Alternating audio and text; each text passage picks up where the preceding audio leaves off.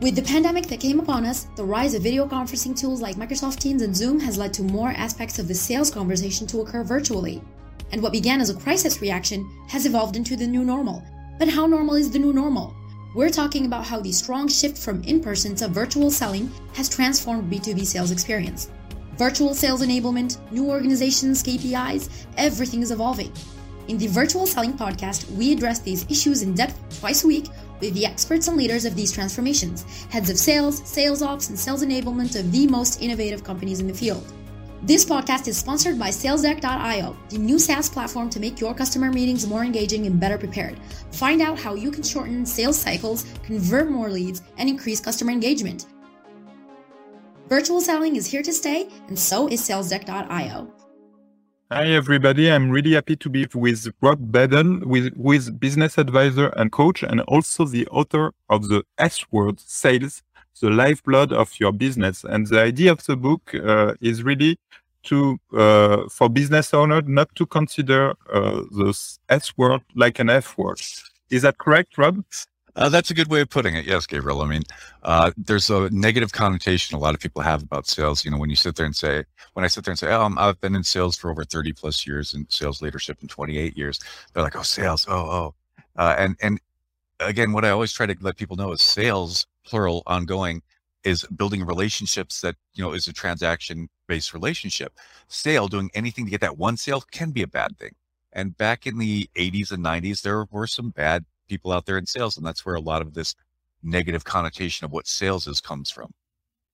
Great, and it's really a subject in France. I have a marketing agency. I'm doing sales, and French people are very reluctant to sales and to marketing because money is not such a good thing in a Catholic country.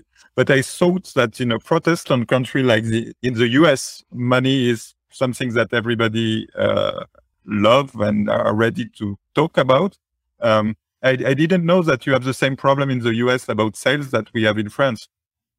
Yeah, I think it's pretty similar worldwide. I mean, I deal with a lot of companies from international companies, and sales is different from country to country. That's for sure, because it's done a slightly different, and you have to adjust to the culture of sales in that country. But there's still always that negative connotation, and once that's gone, once business owners get rid of that, it's amazing at what happens with their business. I mean, it really, once they realize it's not a bad thing to talk about what I have, it really kind of takes off. Yes, that's really important to change the philosophy of what they do in order to be able to run and to grow. You need to be ready to grow. I totally agree with that. And what I would like to discuss with you is how business owners is adapting to the new way we are doing sales today with the pandemic, the virtual selling. Once they have accepted that sales is not a bad word, what do they do? And how do they adapt? And how do you help them adapt? Well, and it's different from business to business, because there's the newer business owners, the millennials, the younger generation, adapted to it right away. They had no problem with the technology. They were using it on a regular basis. The baby boomers, the old school business people, had a little bit harder time to adjust to it. Some of them are getting it now. And I think everyone has realized that business had to be done a different way, especially during the pandemic. You couldn't have face-to-face, but it doesn't really change the sales process. It doesn't change how you do sales. You still build rapport, whether I'm sitting in front of you physically or whether I'm sitting in front of you virtually. You can still build rapport with people. And that's the first thing that you need to do with sales, is build that relationship. You know, I can look and see the books behind you. You can see the picture picture behind me. You know, there's things that you can build rapport up and talk about that builds that personal relationship that builds into that professional relationship. And I know there's some people out there that says, I don't want to do personal stuff. It's just all business. You're missing out on a lot of business if that's the way you think. Sure. And so first, how do you make a business owner change their mind and their view about sales? What is the messages? What is the words that you use to make them reconsider what sales is? Well, and as I said, you know, basically, I get them thinking about it different, because it's you know, the reason why I wrote my book is I did a webinar for a bunch of business owners about why business should have a sales process that everyone follows. Because if everyone's following the same processes, it gets them more customers more often and faster. They kind of like the idea about more money more often and faster. And when I opened it up for questions at the end, they're like, well, Rob, when I set aside time for my business development, my customer acquisition, and I was like, you mean sales? Gabriel, you could hear them groan. And I was like, wait, sales is the lifeblood of your business. What do you think sales is? And I got some of the old answers. It's influencing, it's controlling the conversation. And I was like, okay, you know something? Zig Ziglar, Dale Carnegie, giant among people to this day, but you focused in on the wrong part of their message. And you took that one little thing and you twisted it and made it into something undesirable. Basically, all sales is starting a productive conversation to see if there's a reason to work together. You start productive conversations every day. You are in sales. Sales is like the human body, 2 ears, 1 mouth. Ask a question, then let them answer and listen to what they say. Here's how you run a sales meeting. It's not about policies and procedures. It's about goals, about success stories, about techniques, about rah, rah, rah. You want your team pumped up and ready to run through walls at the end. And when I was done, I was like, are you guys afraid of sales now? They're like, no, that's actually kind of easy. I'm like, it is if you let it be. So you don't need to complicate sales. And I think that's what happens with a lot of business owners is they don't understand what sales is. That's, again, why I ended up writing my book, is to explain to them what sales is. It's in my book, there's not techniques. There's not, it's just about a high level understanding of what sales is. The reason why you wrote the book is really because you met a lot of business owners that are reluctant to sales. What would be the proportion of business owners that you met in this position? It's funny because when I sit down with business owners and I decide if we're deciding if we should work together or not, I usually ask one question. If I came into your business in a sales capacity and just wanted to kill it, 200, 300, 400% of goal, what do I have to do? And 80% of the time they'd look at me and say, you want me to answer that? I'm like, yes. They're like, I have no idea. Like, okay, they have no idea what the sales process is. 10% of the time they sit there, you just go sell. I'm like, well, what does that mean? Well, you just go sell. It's like, but explain to me what that is. And they don't know. 10% of the time they go, here's the process, here's our benefits, here's the benefit of working with us, here's our value proposition. They have somewhat of a sales background. They don't need to work with you. And it's not like business owners are, not smart. It's just that they didn't get into their business because they wanted to sell. They get into their business because they're passionate about what their offerings are. And so it's funny, Gabriel, because I explained to them, like, you realize you're all in sales. I'm like, no. I'm like, you got people to give you money to start your business. You got vendors to give you lines of credit. You got people to work with you. That's all selling what you're idea. And they're like, oh, and usually it's at that point that they get it, that the light switches and they're like, oh, I guess you're right. That is kind of sales. I didn't really think of it that way. And then as soon as that light switch goes on, they're like, okay, sales is not a bad thing anymore. Okay, I get it. We're just getting people to work together.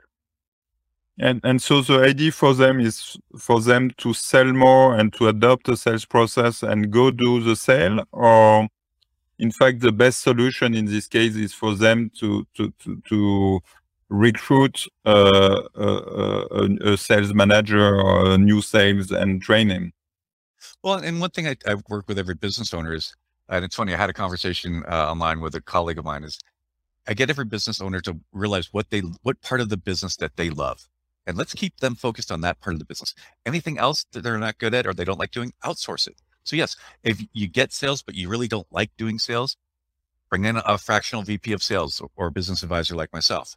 If you don't like accounting, bring in a CPA, have them do that. If you don't like warehousing, bring in a warehouse manager.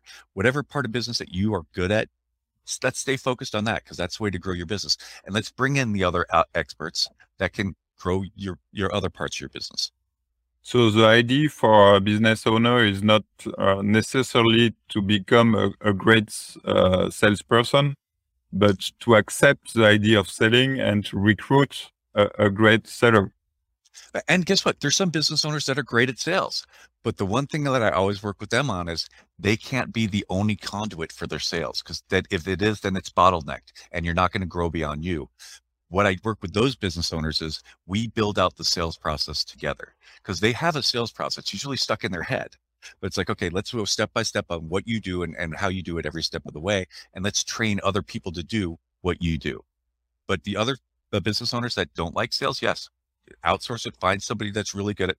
And what I always tell them is find somebody that understands your value proposition. What value does your business provide to others? And that's really interesting. And for them, are they able to express their value proposition? And is it not the role of the new salesperson sometimes to be able to express the value proposition to the rest of the world? Possibly. It's so funny. I have an exercise that I do with every business owner, and I'm going to give it to your audience. So they're going to get this for free. They're going to be able to go out and do this for their business and see if their value proposition is right. I did this with a father-son team. They were an insurance inspection company. They had the best product in the industry.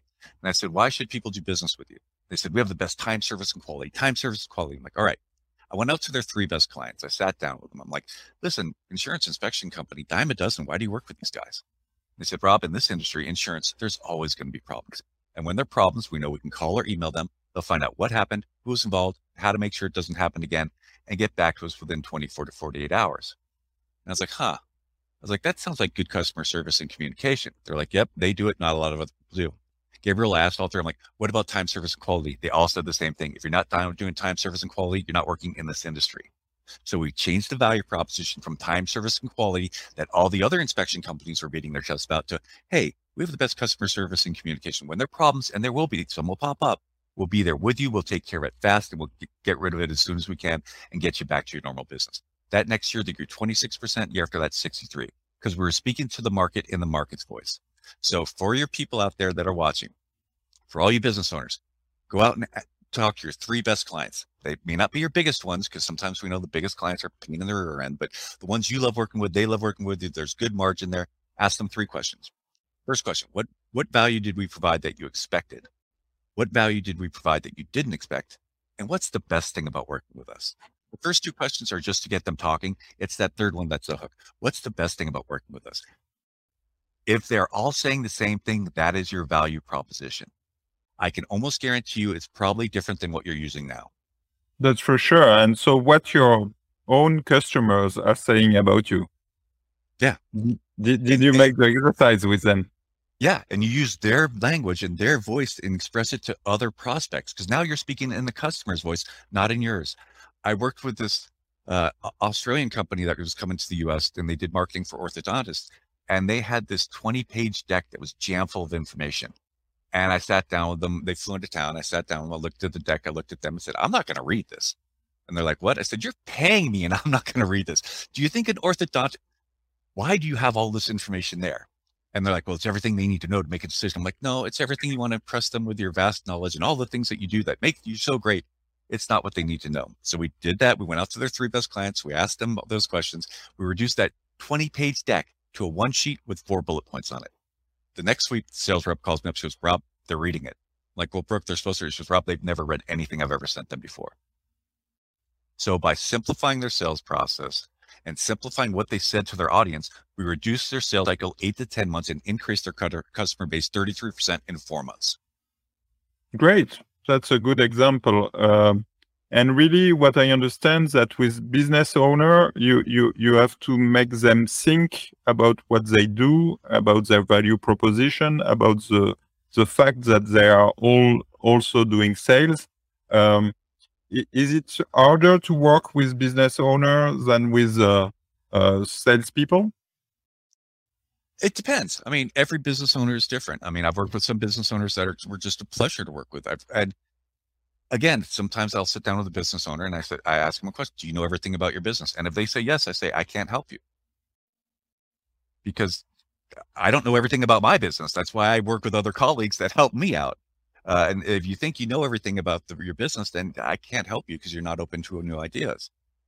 But most business owners, especially through the pandemic, everyone has felt the shift, especially you're talking about working virtually. People kept asking me, are you used to working virtually? I kept telling them, I've been working virtually for 2 decades. I've done this well before this started.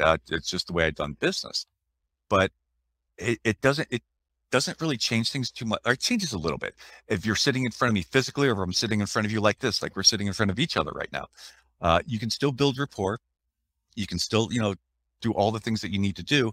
It's just, it feels a little bit different. And so what I always tell business owners too is when working remote, make sure that make sure that your staff take breaks. Because one of the things that I've seen a lot of people do while working virtual is they forget to take a break. They forget to get up and walk outside, take a breath of fresh air. And it's hard sometimes. I mean, there's been times when it's 6 a.m, I'm in front of my computer working. I look up, it's 8 o'clock at night. And I'm sitting in my sweats and going, wow, what happened to this day? I actually schedule time in my calendar to get up, go take a walk, get up, get outside and do things, because that helps keep you balanced. And when working virtually, you have to have that balance. You have to be able to detach a little bit, go get a breath of fresh air, come back in, then you're fresh and you're sharp again. That's true. And it's especially true when you're having customer meeting after other customer meetings. And if you have no stop between them, you don't realize where you are. And again, it just takes that planning. And sometimes because again, I have some colleagues that are just go. And I keep telling them, put just a 5 or 10 minute gap in there to where it's you time. It's you go walk outside, you walk around the block. I make sure I schedule my walks. I'm very fortunate. I live in Santa Monica, California. So I can walk around, I can see the ocean and see the beach. And so it's nice to get outside every now and take that walk. And regardless of how hard things are, when you take that walk and you get outside and you enjoy the environment you're in, you can sit there and say, it's not that bad. And that puts you in the right mindset to get back in and do the virtual thing again.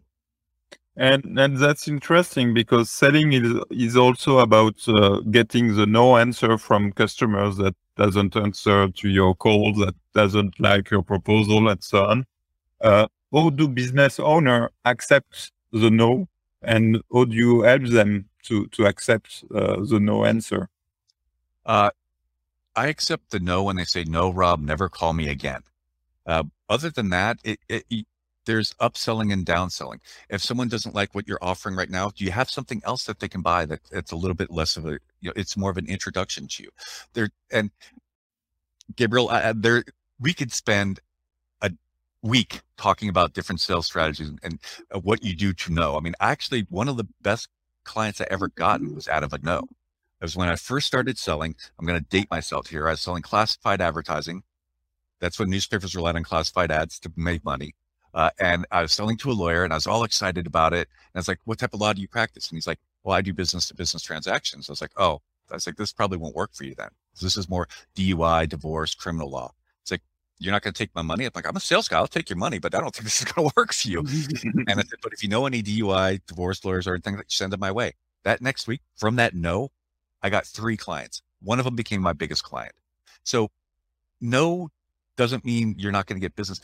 When somebody says no to me, hey, Rob, I don't need your services. I said, do you know anyone else that possibly could? Do you know anyone else that needs coaching, that wants to get their business to that next level?